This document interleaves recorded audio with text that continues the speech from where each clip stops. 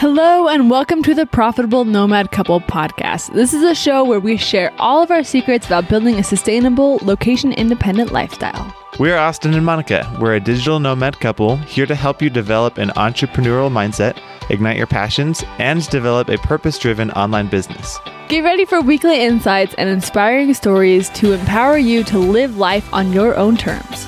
So are you ready to unlock the nomad mindset and embrace a life of limitless possibilities? Let's dive in.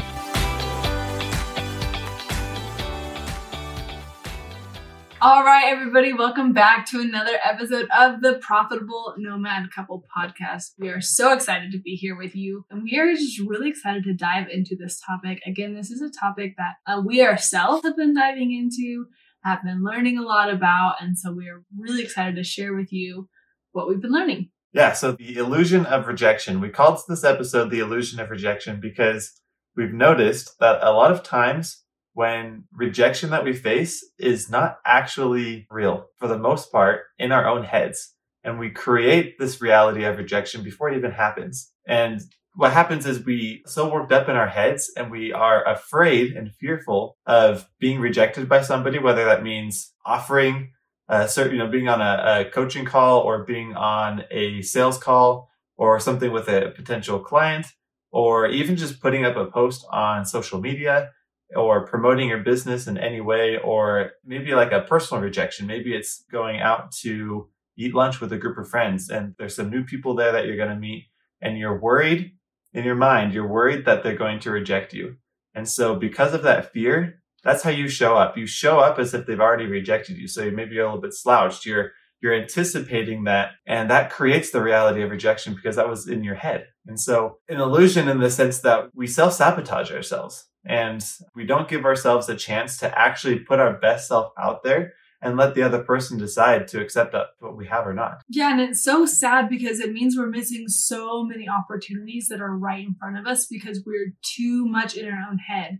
And we have made decisions based on a reality that doesn't exist. We're making decisions based on a future that hasn't happened.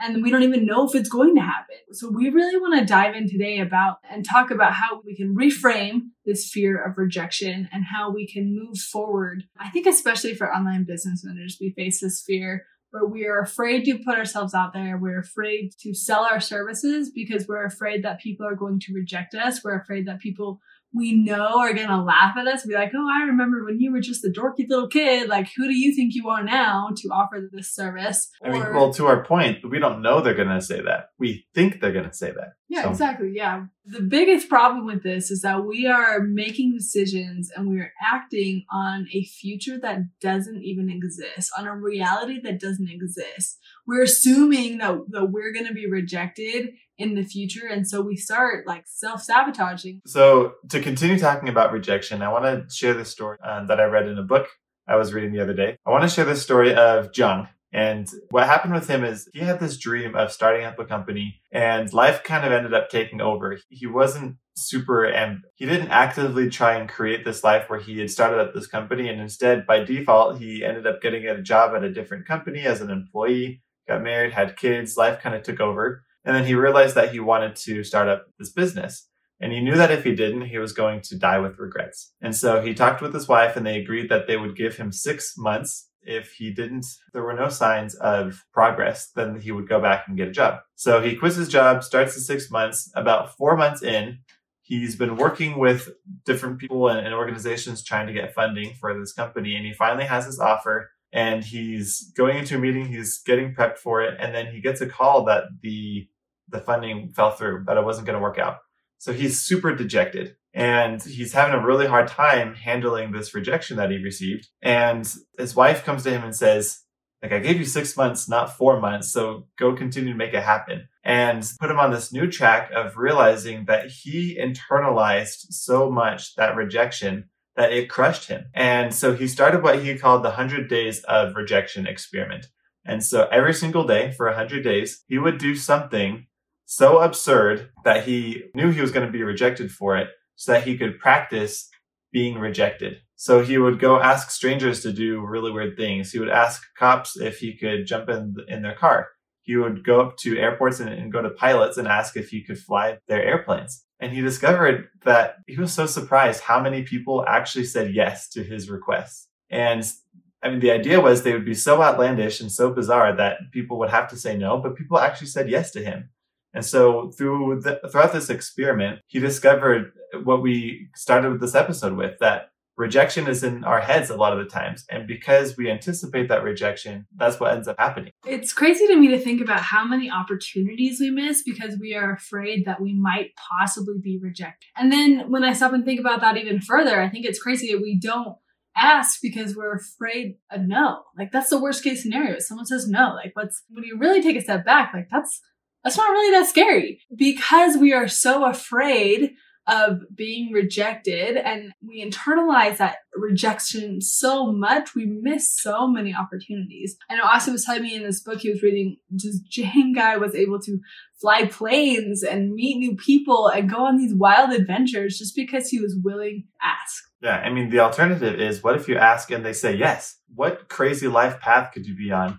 And what goals could you accomplish?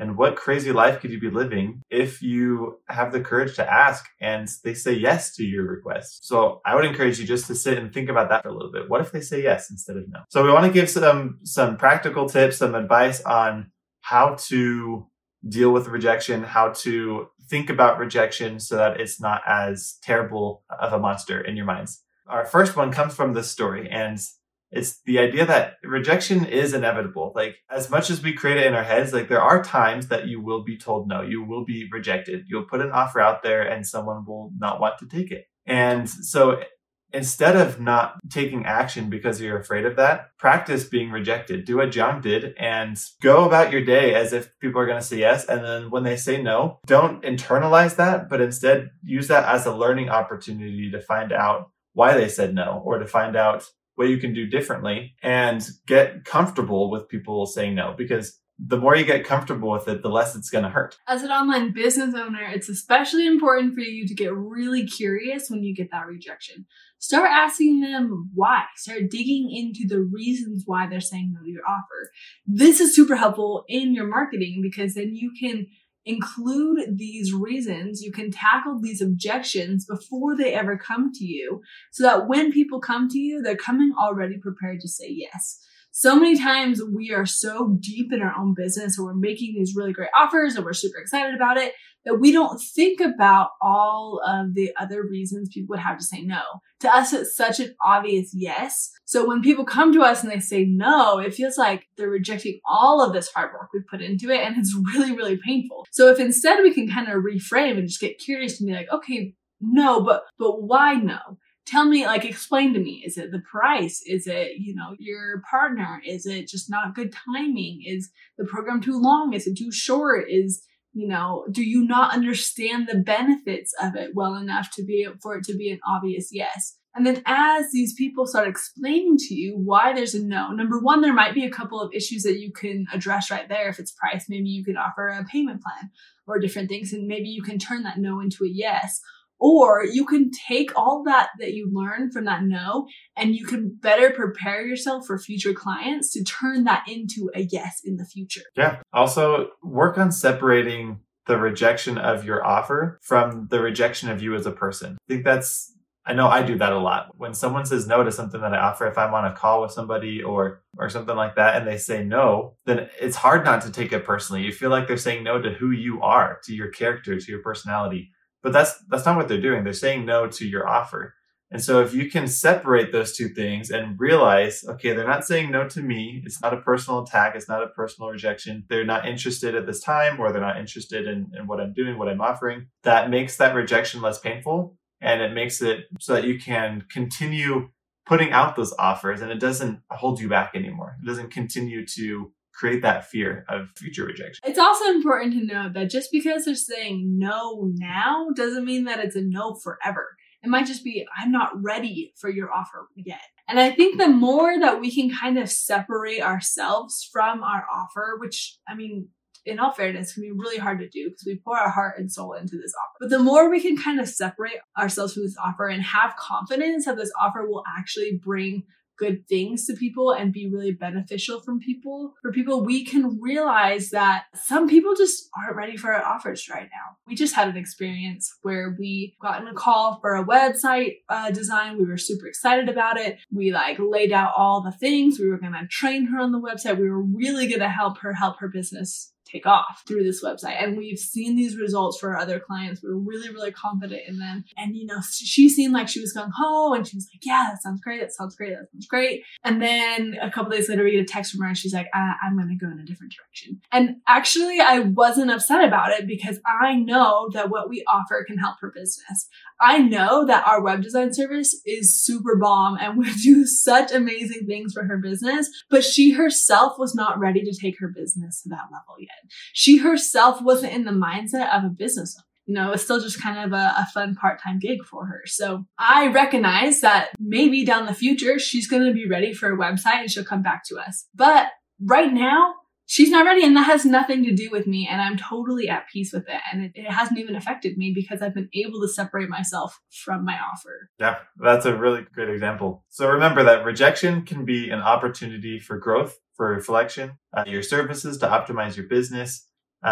Rejection of your offer is not a rejection of you as a person. Get comfortable with rejection, practice it. And when it happens, don't let it bring you down. Just try and separate yourself from that a little bit and then continue, hurdling that fear. Don't let that fear hold back. And then most of all, my biggest takeaway for this, and hopefully this means a lot to you, is don't anticipate rejection and therefore don't even take action. The worst thing you can do is not even put yourself out there and offer or take action towards progress in the first place. If you're afraid of that, then you won't take action. So don't let that fear hold you back. Yeah, we know that as you work really hard to reframe this rejection, this fear of rejection in your head to be an opportunity for you, that you're going to feel freer, you're going to show up better, and you're going to actually get more yeses. You're going to get so much less rejection than you are thinking that you're going to. Right now, your mind is thinking worst case scenario. That's never going to happen, right? It's going to be so much better than you're thinking it's going to be. And you're going to be able to show up from a place of confidence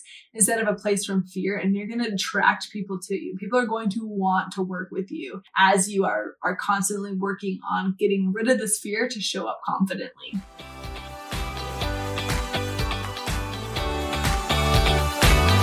Thanks so much for joining us here on the Profitable Nomad Couple podcast. We appreciate you listening to us today. If you enjoyed this episode, share it on Instagram and be sure to tag us at Austin and Monica. Together, we can inspire others to embrace a location-independent lifestyle. And while you're there, we'd love to connect with you. So make sure you follow us for more tips and inspiration on living your dream location-independent lifestyle. Until next week, remember that you have the power to shape your own path. So stay curious, stay adventurous, and stay connected.